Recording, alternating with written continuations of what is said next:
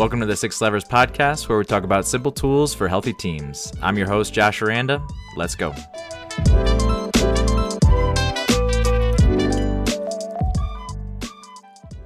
Shall we talk about Mother's Day since it was so recent? What's the highlight from Mother's Day yesterday? Ours was we have a, I guess, 3-year running tradition where there's this great restaurant here in Austin called Fresas where they have like whole chickens that they roast over a fire and like a wood fired deal, and you just share them across the table. And so it's a lot of fun, and they have great margaritas too. So it's always Dee Dee's annual request is let's go there. And my wife works at our church, so it's kind of she has to work, unfortunately, on Mother's Day, but like right after that we go over there and did that this year, and it was awesome. And it was really cool too because it rained most of the morning, and the clouds just broke just long enough for us to go over there and celebrate her. And it's great. And then she got to take a nap when she got back home, so that was her other request. Awesome. How about you, Joe? Nice.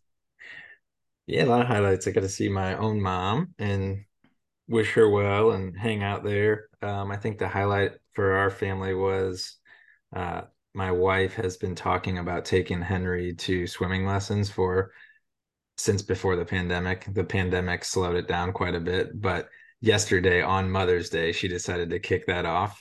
So they went to their first swimming class, and that was a lot of fun. So all in all, a great day. It's funny. So we took Jack and Noah to swimming lessons yesterday as well. We did it like last year and then started them up again yesterday, which is funny. And then two other highlights. I love making cinnamon rolls, and my wife loves cinnamon rolls. And so we try to do that on birthdays and special occasions. So I made cinnamon rolls yesterday that were pretty good. I think she enjoyed them. And then she's pretty much 6 months, but she had her first avocado yesterday, her first bit of food. So that was a highlight. I think That's awesome. Made my wife super happy. So some people are allergic to avocado, so that's good too. That not only was it successful Whole Foods, but she can eat avocados. Yeah. We're gonna try like one thing for the next few days and then move on to something else. But yeah, it was great. It was super cute. Quick avocado story. Yesterday, my contribution to Mother's Day dinner, my dad, he led it, but he asked for my special guac.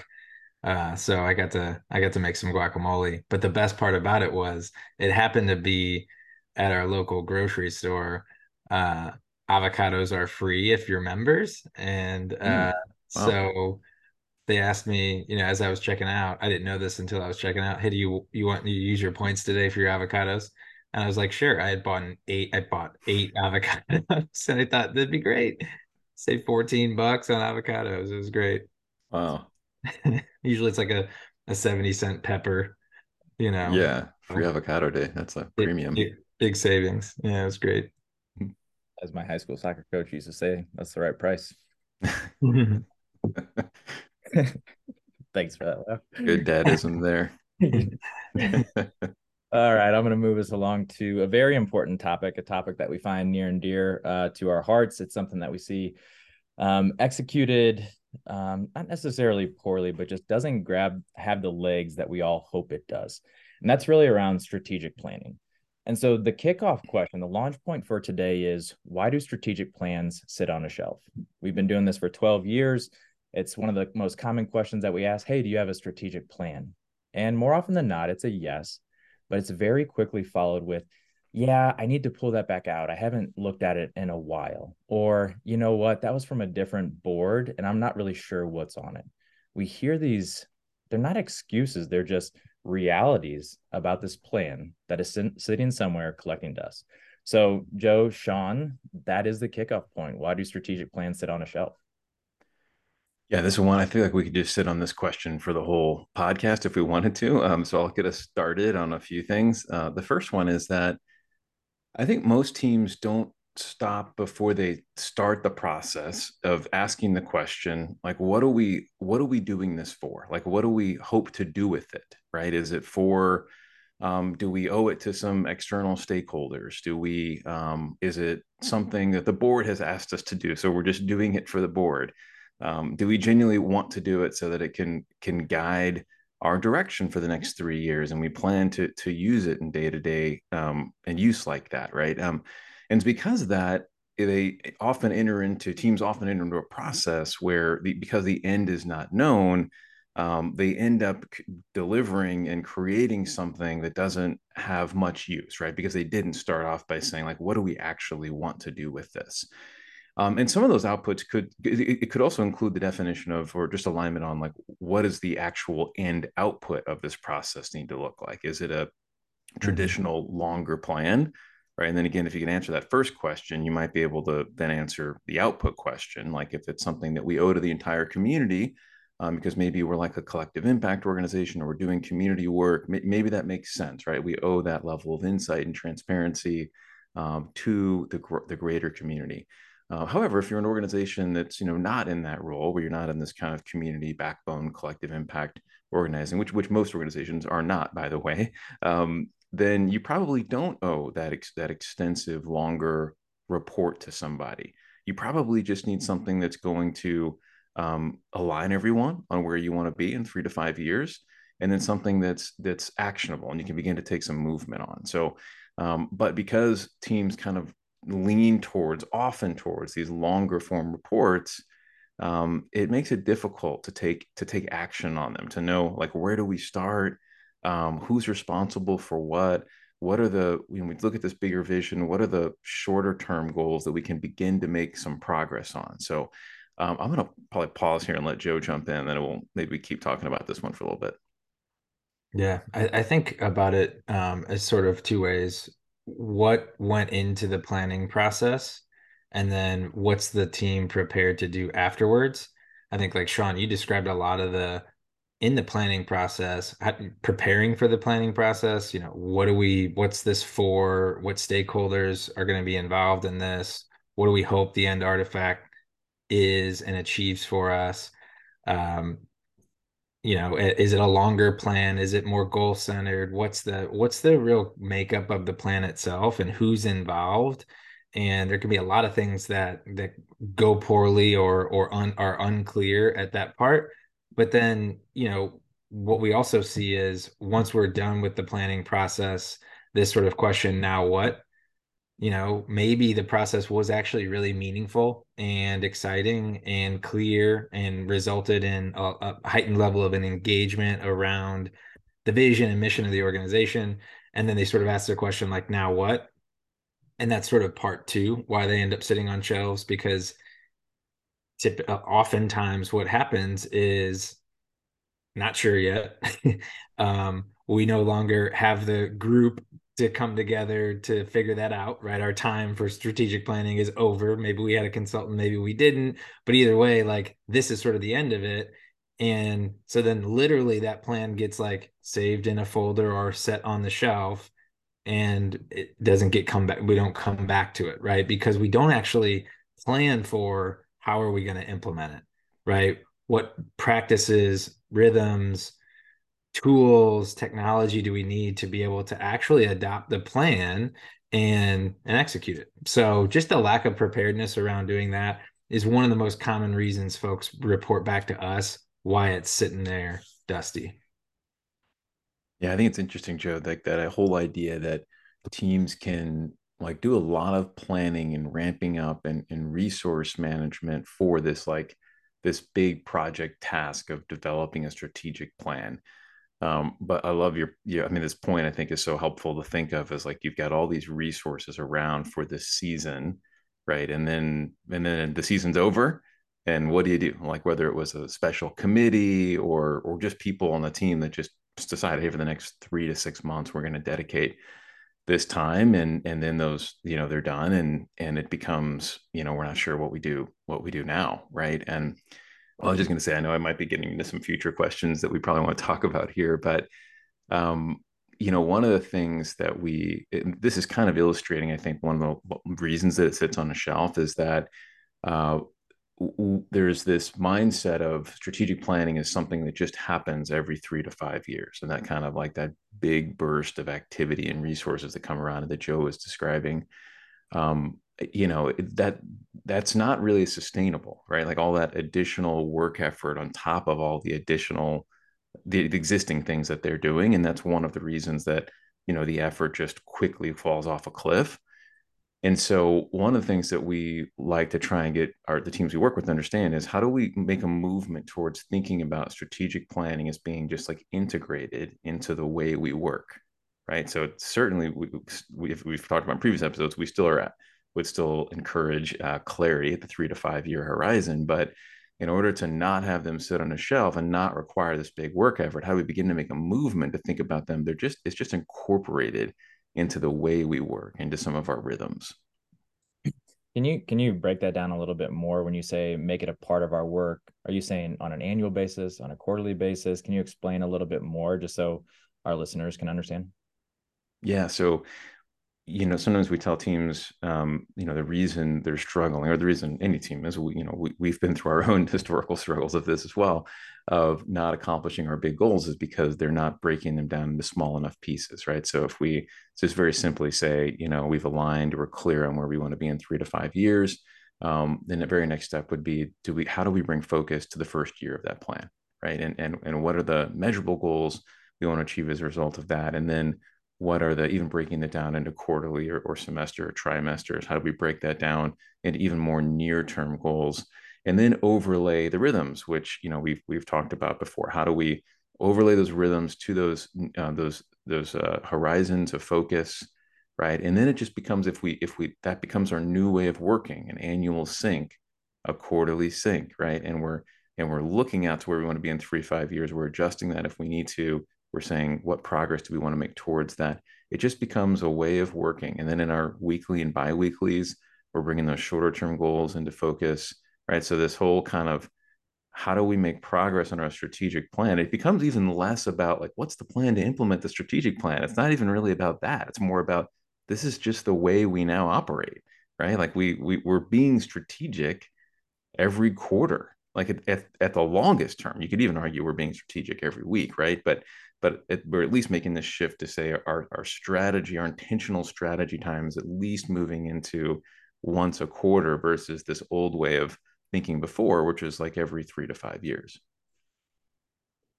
Yeah, Sean, I think I love you using that phrase, the way of working. This just becomes sort of your new normal.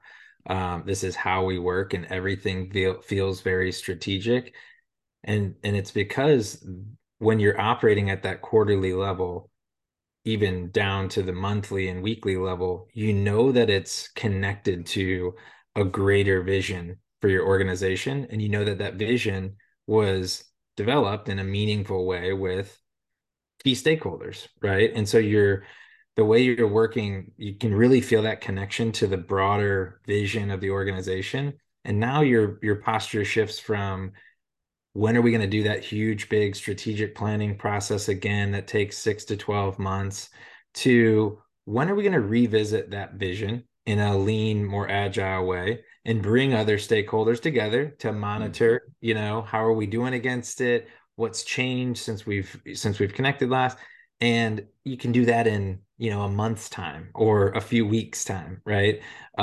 So once you really get into that new way of working, even the way you think about the big visioning exercises is much more manageable and also becomes a part of that operating rhythm.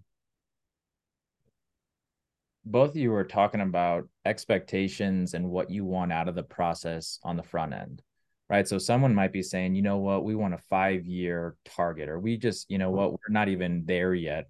We're galvanizing our team and we need to think about a 1 year target. And that's what our planning needs to be focused around. How would you help an organization kind of think through answering that question for them? Because I think we think strategic planning, that's what I need to do. I need a strategic plan. But there's so many nuances and so many outputs of that strategic plan that is very relative to the consultant that they might be bringing in or the person who's leading it internally. How would you kind of recommend, or how have you seen organizations come to understand what they need out of the process so that they can filter through who should facilitate it? Well, I think it starts with asking some of those questions, right? And making sure that you're clear and they're clear about what their objectives are. because, Sean, you mentioned this up front, how important it is to align on what you're trying to achieve as part of the process.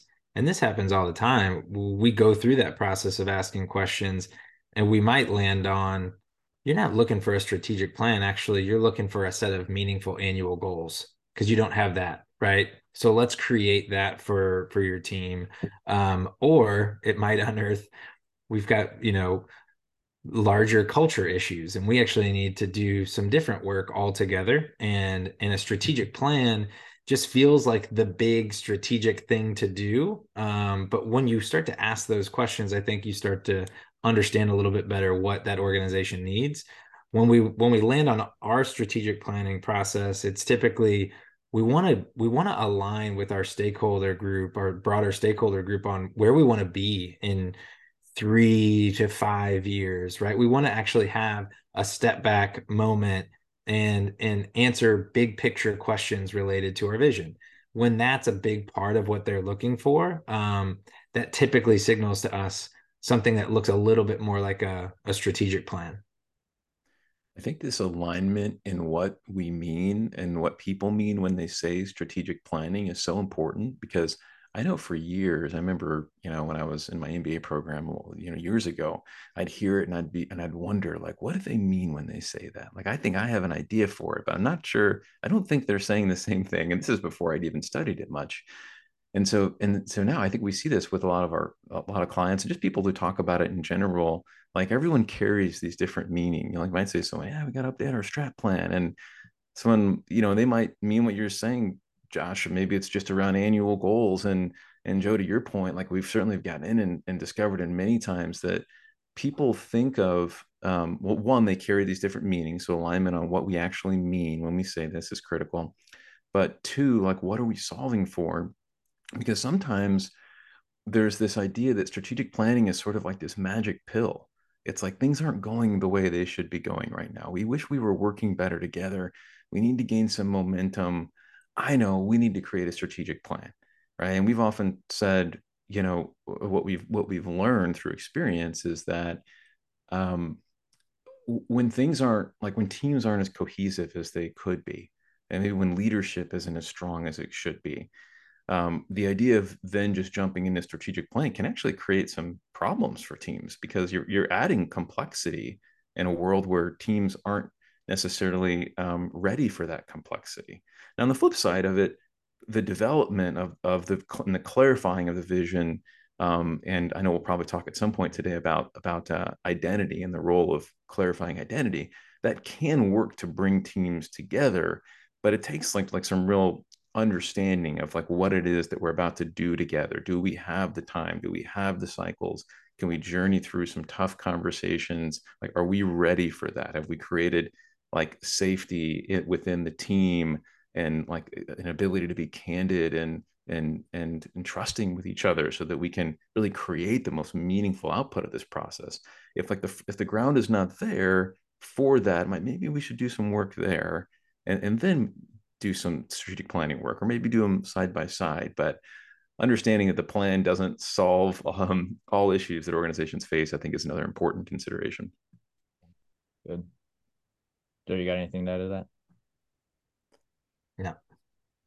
One question that I was thinking about while you're talking, Sean, is there's a couple layers of why the planning process might be misaligned or not the right timing of it. But then, Joe, you mentioned the stuff that happens afterwards, right? So there's this, like, unique balance of, are we sure this is exactly what we want, and who's driving this? Somebody else, like a board member, or some issue that we haven't resolved. Now, what are we going to do with it afterwards? What are we going to do with it afterwards might be the same dependent upon the root cause, like what's initiating the strategic planning process on the front end. Can you talk about how do organizations effectively monitor and implement those strategic plans, right? Regardless of how good the plan is, what is their responsibility, and how do we help them think about executing that plan afterwards? Yeah, well, I think, I, shoot, I mean, it's like inside of our framework, I almost think about, like, the system requirements. So, like, a requirement for a healthy organization is to have alignment and motivation around a broader vision for the organization. So we think about it that as looking like at the 3-year level, you've got goals and narrative around where you want to be. It's this directional part of your organization. And that's typically where we sort of enter into the strategic planning process. And depending on what those requirements are for the engagement, we may take it down to another level within the organization, down to the annual goals, where we say, okay, if this is where we want to be in 3 years, the first thing that we need to do to be able to begin executing is break it down, right? What are we going to achieve in pursuit of that vision this upcoming year? And get really focused and accountable around a handful of meaningful goals as it relates to that 1 year lens. And then to do that again, breaking it down again at the quarterly level. So a huge part of execution is continuing to break down that vision into more manageable bite-sized chunks where you're creating focus at these more near-term horizons, because the plan, what it ultimately should do is motivate people and inspire action, right? If we're not taking action toward the broader vision of the strategic plan, then it's not really doing what it's supposed to be doing. But alongside that focus piece is adopting rhythms to execute and monitor the plan as well. So what rhythms do we need to have stood up inside of our organization so that we're coming back to this in a real routine way, so that it does really become our way of working, where that vision that we sort of associated with strategic planning is regularly getting revisited and nurtured on a regular basis through those rhythms that we stand up. Yeah, two more things that come to mind, and it's probably crazy that we haven't mentioned the compass yet at this point in this podcast. But this is, the compass is a tool that we developed. It's one of our answers to helping a plan not sit on a shelf, right? And it's just basically a 2 to 3 page short summary of where an organization's wants to be in 3 years, as well as their identity. So we often take times, or we always work with organizations to clarify their identity before going into setting their 3-year vision. And the output of those two things together, the compass is meant to be this easy to onboard and reference tool, right? So if you want to quickly communicate what the vision is, as Joe just mentioned, kind of both in the narrative form and in the kind of a handful of bullet points that show this is what it'll look like in 3 years where we want to be, you can easily onboard someone to it. You can easily reference it if you're faced with a decision. It's easy for teams to just to get aligned in what it is, because we've said this is the stuff that matters most. Unlike the longer plan, or it might be hard to pick out, like, was there something on page 7 that mattered most, or was it 32? I'm not sure, but this skill gives us the ability to do that.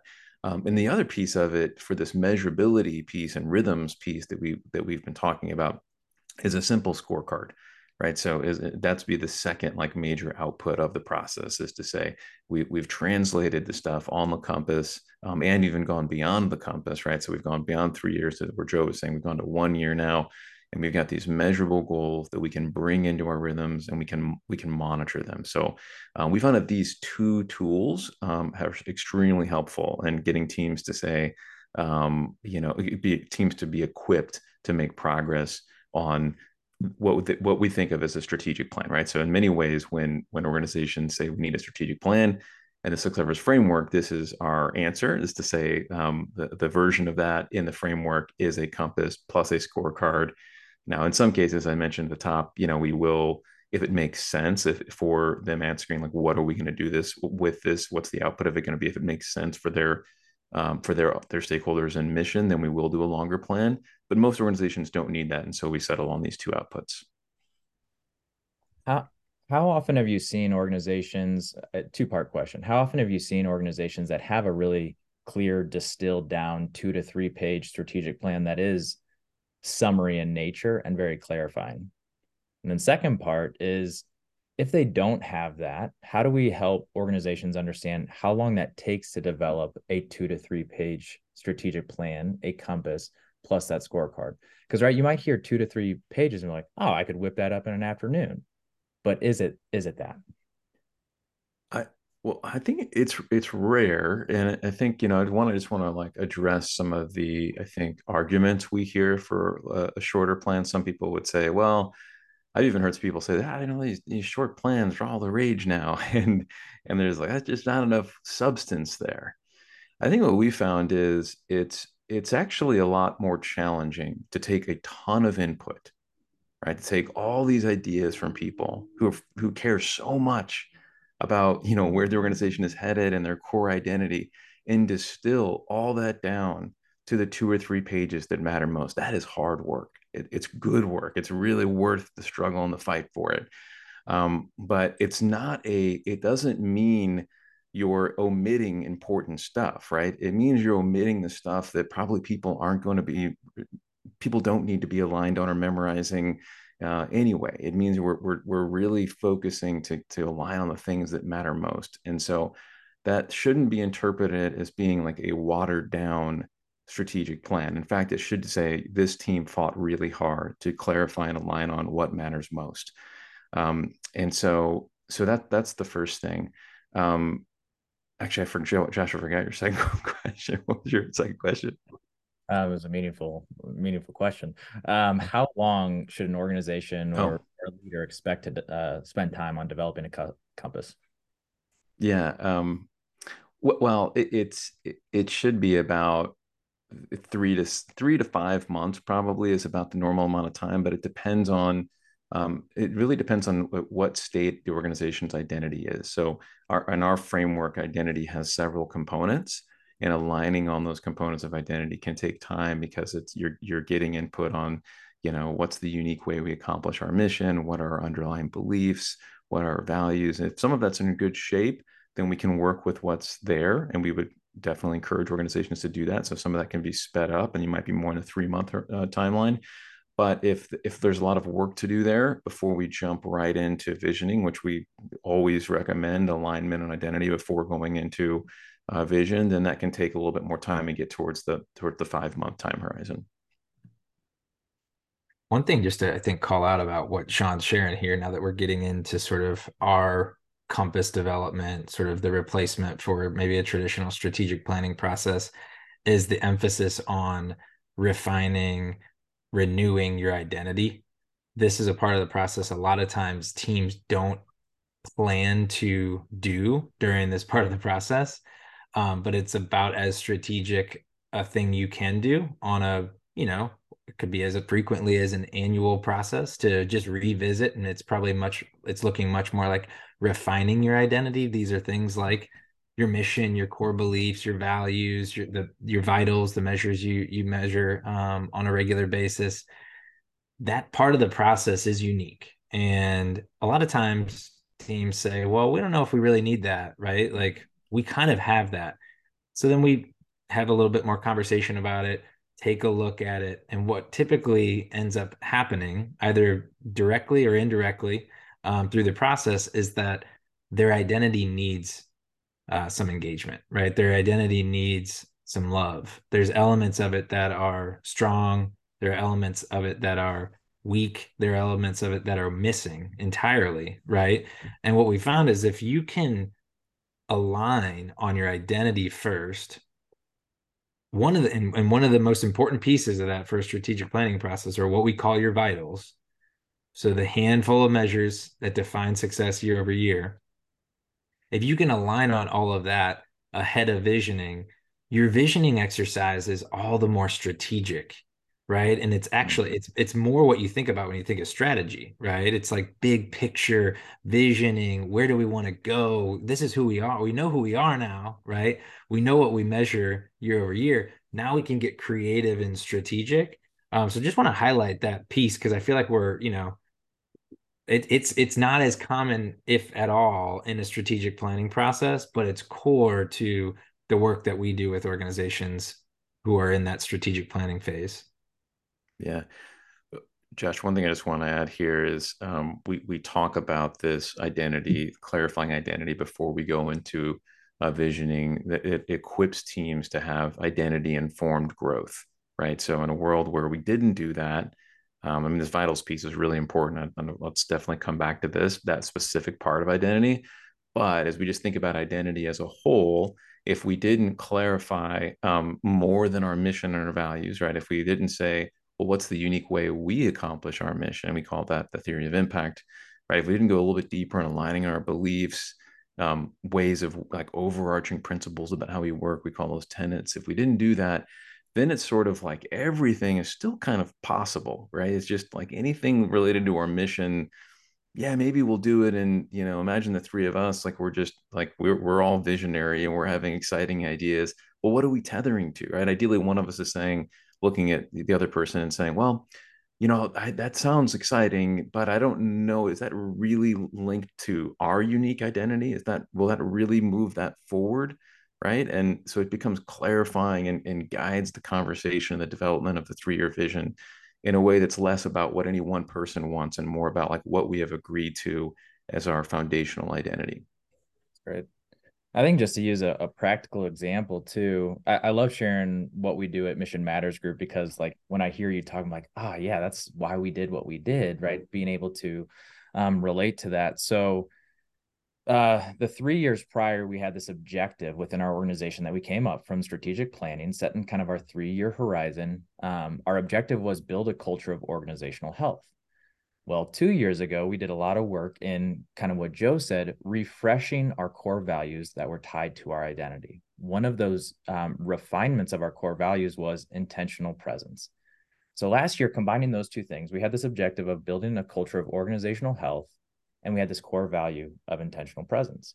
So one of the things that we did, and it was one of the best decisions we did to achieve both of them, is we did an offsite in Arizona, and we brought our whole team together, and we all stayed in the same location, and we played together, we worked together, we broke bread together. And the whole goal was, how do we create intentional presence? Like, everybody in our team loves their family. We prioritize family time, but we want to work hard at the same time, right? So it was kind of a tactic, bringing everybody together in for larger planning, but it was also a strategy that aligned with our objectives, that annual plan. And so again, some of these things, it really helps us, because we had the question of, should we do this? And once you start surfacing it and looking at it through the identity, it starts to get really clear whether you should or should not. And so the ease, not necessarily ease, it's still hard, but your ability to make clear and more consistent decisions becomes enabled with a clear identity. And I think, again, the team does a great job of distilling these things down. But, as the leader of our organization, I was like, holy smokes, this is so clarifying and enabling and freeing to make the right decisions. You still make wrong decisions. Like, I'm not, this doesn't guarantee right decisions, but it gives a greater chance of success for the right decisions for your objectives and alignment with your identity. Josh, I love this consistent piece you're bringing up, and I'm also hearing the word like empowering, because what's really amazing when you truly have these handful of strategic objectives and your identity is clear. And Josh, you're really good at this. Josh at being that chief repeating officer. Josh is like world class at bringing the values in front of our team and like being helping us to be reminded of what they are. And that's really the role of leadership, right? Is to say, or one of the roles of leadership is to say, like, this is our identity. Let's make sure everyone knows that these are our strategic objectives. Let's make sure everyone knows what they are. And then to your point about this, like this tactical or strategy, like around the retreat, those ideas start coming from everywhere, right? People are like, if this is where we're headed and this is what we're about, like, what about this? This feels in alignment with this. Can we? I have this idea, right? And it becomes like on the other side of that, when you are like the steward of that, it feels so amazing when people share those ideas back to you and you're like, oh my gosh, this is working. Like, unlike the very complex, long plan that people like really had a hard time figuring out where their place was in it, and the balanced scorecard with, you know all these measures and multiple tabs, and people didn't really know how to connect their work to it. Like, now they can. Now they get our identity. Now they know the few strategic objectives. and they're beginning to offer ways that we can make progress towards it. So, and I don't even remember, Josh, if that particular happened for that example, but for some reason it made me think like that happens, right? And it's amazing when it does. Josh, what I love in hearing your story is I can just like feel the fire inside you. And that's what investing in your identity does, is it motivates people, right? Some of my favorite memories of working with clients are during that identity refinement process where, you ask simple questions like, why do you exist? What were the beliefs that drove the reason why your organization exists? And to just see faces light up and conversations happen in just such incredible ways, right? That once you align on that identity in a real meaningful way, the fire has sort of been, relit inside you, and you just see the process really take form in this meaningful way. Identity is the lever inside our framework that really makes work meaningful, makes work driven by the why of the organization. And just I just love hearing your story there, because I know that was lit a fire inside you for us to be able to reinvest in our identity, clarify it, and then let it really drive our work. Um, there's a couple questions that I feel like, yeah, are surfacing that I'd love to ask both of you. And it's going back to the monitoring of the plan. I bet you if you surveyed 1,000 leaders that said, have they ever executed a strategic plan with 100% fidelity? Like their assumptions and their hypothesis were 100% right. And I would assume that it's maybe 5%, and those 5% might be lying. But at the same time, I think on a personal level, I can speak from personal experience, like you want this plan to be perfect, right? You're the leader of the organization. You want it to be accurate. You're scared of diverting because you're like, oh, my planning was wrong then. We made the wrong decisions, the wrong assumptions, right? So there's this like interesting balance. And I think just to use that word that one of you said, like empowering, how does having a looser defined 3 to 5 year vision, what could be true, broken down into annual and quarterly priorities, and that monitoring, right? There's what could be true versus what is our present day. How do you think about diverting plans, changing plans, if you have the power of like something like 6 levers and the operating rhythms to monitor that progress? Talk about maybe the decision making to divert away from a plan that may or may not be accurate in the present day.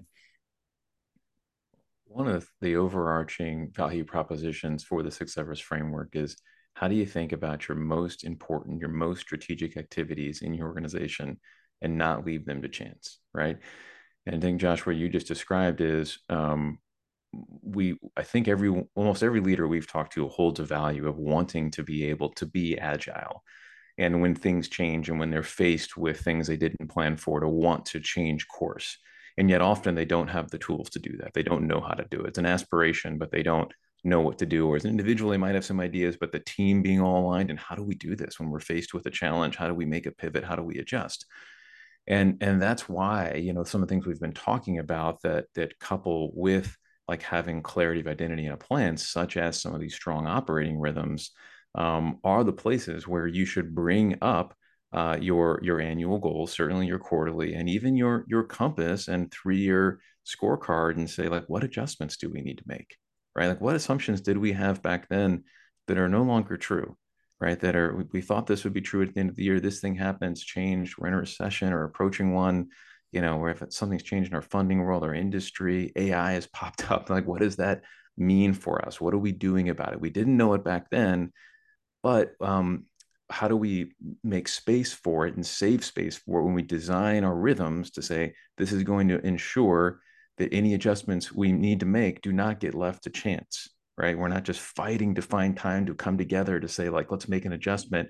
We know we're going to hit a time together as a team when we have space intentionally carved out to look at what adjustments we need to make. So we're not leaving that to chance. At the bare minimum, you're doing that quarterly and you're doing it annually.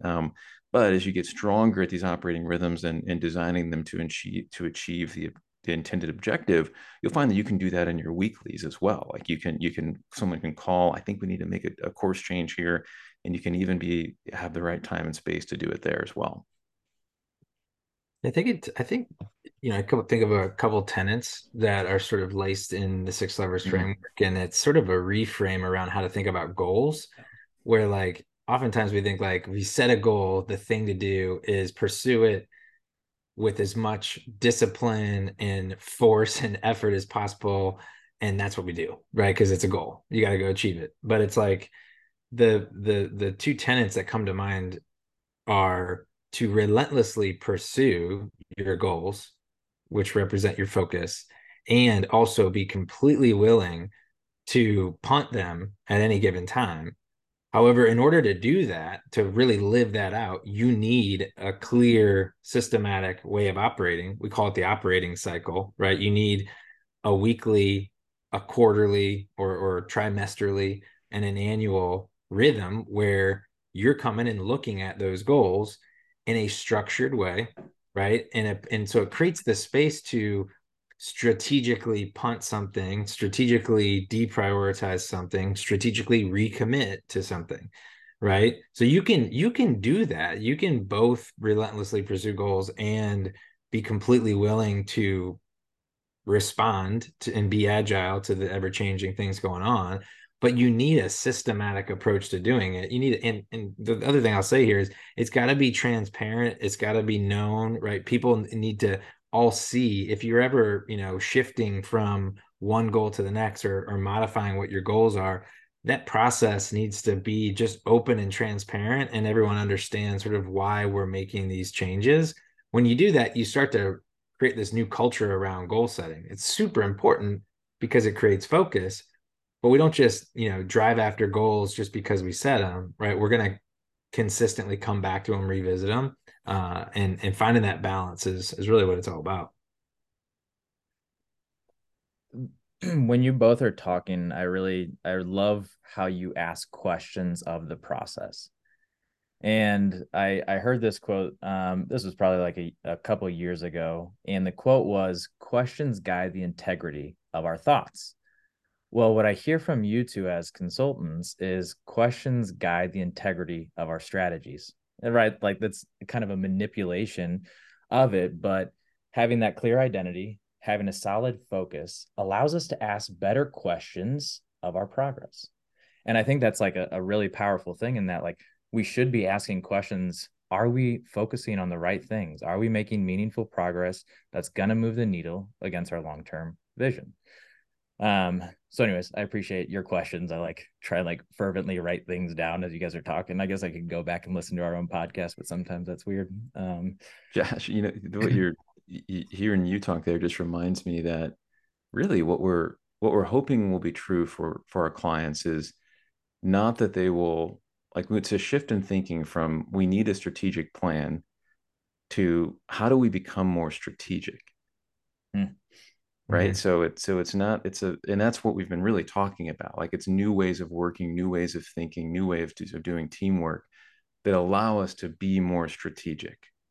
Right. Whereas we used to, like, we're very infrequently strategic, or maybe individuals are strategic, but as a team, if we create the space and the commitment to training and becoming stronger in these things, then that's what creates this environment where it's not just this infrequent, like, big burst of activity, but it's just integrated into the way that we work. So in many ways, I'm saying it's development work we're talking about right here, like developing our own skills, developing the skills of the team to be more strategic. And I think we see that has a much bigger impact than the emphasis on like a plan. There's two other questions I have for you that are both about external parties. And you might argue about external for this one, but right, we hear a lot of the time, hey, what's the role of the board when we're developing a strategic plan? And hey, should we engage a consultant, or can we do this in-house? And those are two really hard, really tricky questions because they take more time and they may or may not take more money. So I'd love to hear kind of from your perspective, if we could break that out into two questions. what is the role of the board? How do you see organizations effectively leverage them? And what is their kind of rightful role? And then also from a consultant perspective, when is the right time and what should we be looking for in terms of a consultant? Not to not to punt the board question, Mhm. but I think like the most important thing to do with the board, because every organization is different, is just to make sure that you're aligned on the board's role. You need to CEO and board chair need to make sure that they're prioritizing what is the board's role when it comes to how we define strategic planning. And maybe as you're doing that, define what are the outcomes, the objectives of the strategic planning process that you want to achieve. Because underneath that, that might also elevate a little bit of detail around what role the board's going to play in that specific process. Uh, I think we typically find that when the board is an input and a guide in the strategic planning process, and then afterwards serves as an accountability mechanism for the organization. That's been a pretty healthy relationship, but we know that governance structures are different from org to org, nonprofit, for profit, and so the main thing is just to get really aligned about the role the board's going to play in the process and in developing the plan, how they're going to be involved. And if you get there in a meaningful way, and get everyone aligned, that's going to take you, 90% of the way there. Yeah. Yeah, totally agree with that last point. I think that is the most important piece. And I think one other principle to keep in mind here is the leaders that are going to be responsible for moving the plan, the vision forward, should in large part be the ones that are driving the creation of it, right? So they're, like Joe said, they're definitely getting inputs from others. Whether if you're a nonprofit, your board; if you're a for-profit, it might be your owners. If the owners are not also the operators, or investors, owners, right? If they're not in the operations of the business, getting their input. But then just like clarity of what happens afterwards. I think an encouragement is one thing that we've seen is in both these scenarios where the team that is operating, let's think, just call them the executive team for who's responsible for like the highest level of strategy and organization, when they can get into some of these operating cadences and these annual and quarterly, and they can report that out or report that up to whoever that next level is. Oftentimes we hear those boards and ownership groups say, we've never got anything like this before. We've got our CEO reporting out on quarterly learnings, like how we did on our goals, and and what the learnings were in pursuit of them, and therefore what are the new set of priorities going to be.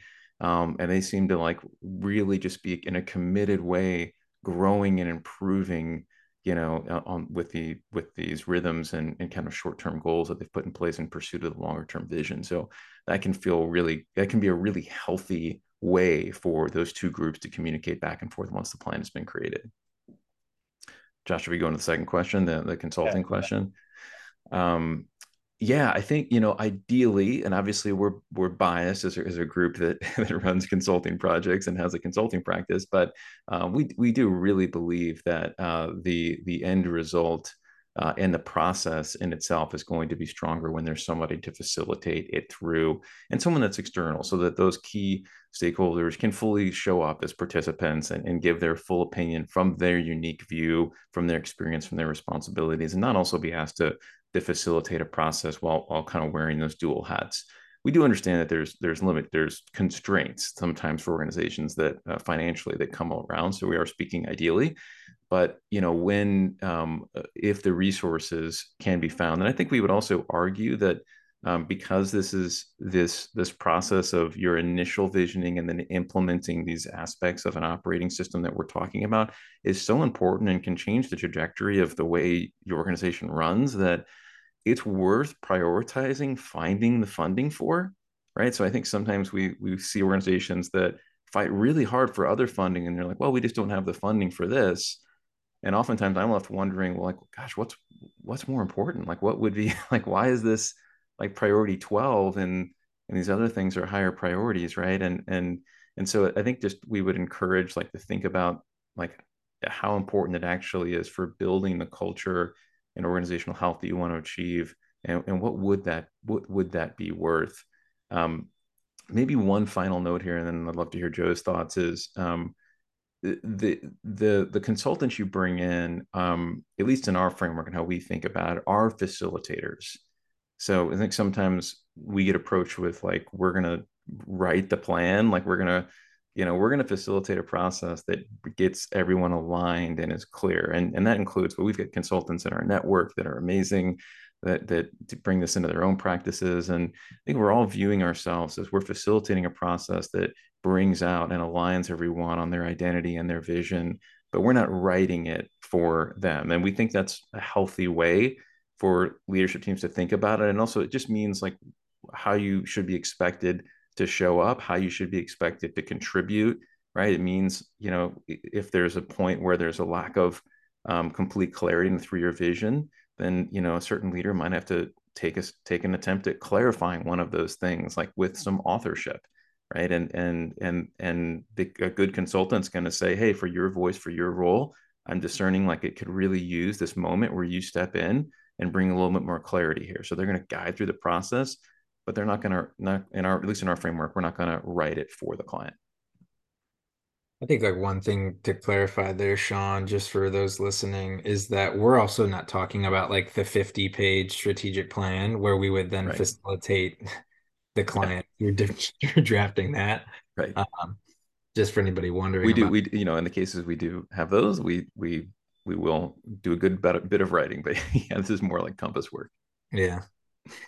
No, I agree with, I think, Sean, you raised the main points. And I think, just thinking about it as an investment, if you think about the objectives you want to achieve inside of the strategic planning process, and then ask yourself, what are all the things that we would need to do to be able to achieve that?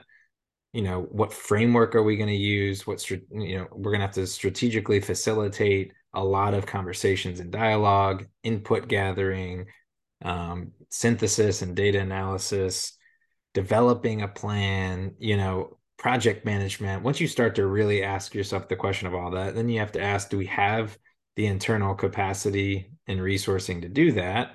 And if we don't, it becomes a pretty obvious, who can we partner with to help steer this process for us? And, I think the only other thing I would add is be really thoughtful and rigorous with who you select, because finding that right match, somebody that you can trust, have very open and transparent conversations with, get really aligned about what the outcomes of the process will be, so powerful. And we love this process because when we find the right match of folks to work with, we know it's going to be a lot of fun and most likely going to be a relationship that lasts for quite some time. Yeah, I have a friend who she leads maybe a 10 to 14 million dollar organization, and she's thinking about taking her organization through a strategic planning process, and she's very visionary, and she wants to help her team think a little bit more like what she's seen in the future. And so one kind of warning that I gave her is that like sometimes we see leaders who need to have that information extracted from them, as opposed to them sharing that information and getting everybody on their page. It's not that those might not be the right strategies or the longer term objective, but when we think about, right, this is partly change management. So when we think about getting the right ideas to the table and helping hear and look through different filters, having that third party to pull that information out, as opposed to putting something out there and then everybody agreeing to it, it can just dismantle some of the interpersonal stuff that's there. Now, if there's underlying interpersonal stuff to begin with, you might need to do the work there. The plan isn't necessarily going to help that, like Sean mentioned earlier on. But there's some of these things to take into consideration relative to your organization that you want to process to see if it's right to bring in a third party or not.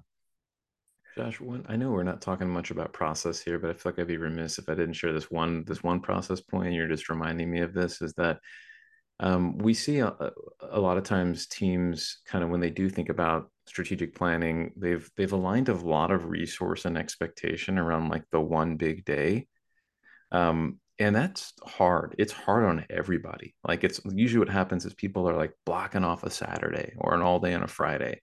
So in their mind, there's like they're not doing all these other things. So already there's like amped up expectation of what should happen in a session like that, where we've said no to so many other things, often personally, like I'm not going to show up to my son's soccer game or my daughter's dance, whatever. Like I'm not spending this time with my family.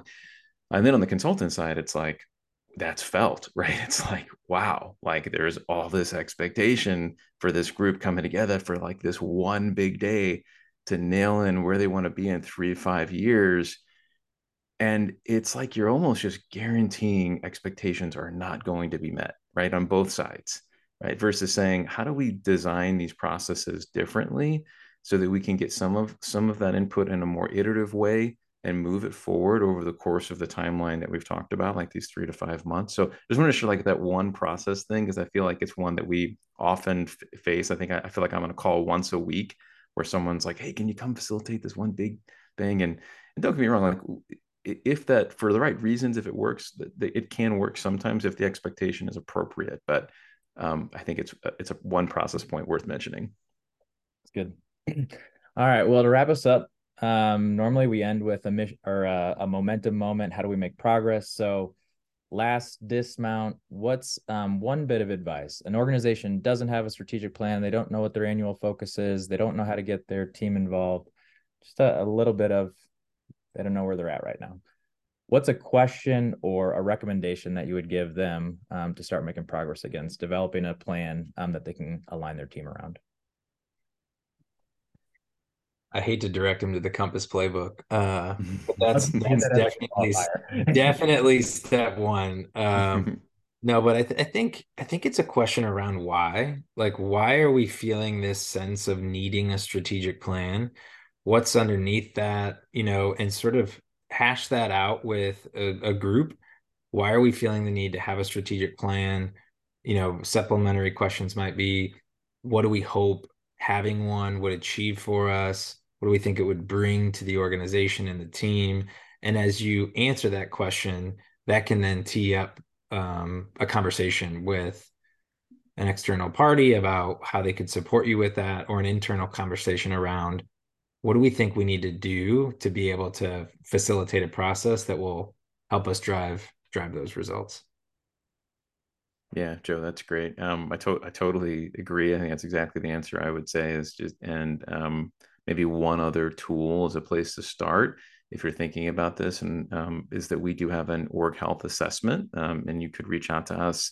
And I think what you might find in taking that assessment as a team and reviewing the results together is, maybe it confirms that there's a lack of clarity on the where you want to be in 3 to 5 years, but it might also reveal some like team cohesion issues or some key rhythm issues that might help you as a team to align to say, hey, maybe it's more than just clarity on where we want to be in 3 to 5 years. Maybe there's the ways of working and operating system strengthening that we need to work on as a team as well. So even just clarity on, what you hope to get out of the process beyond clarity 3 to 5 year vision, the org health assessment can help you align quite a bit on that as well.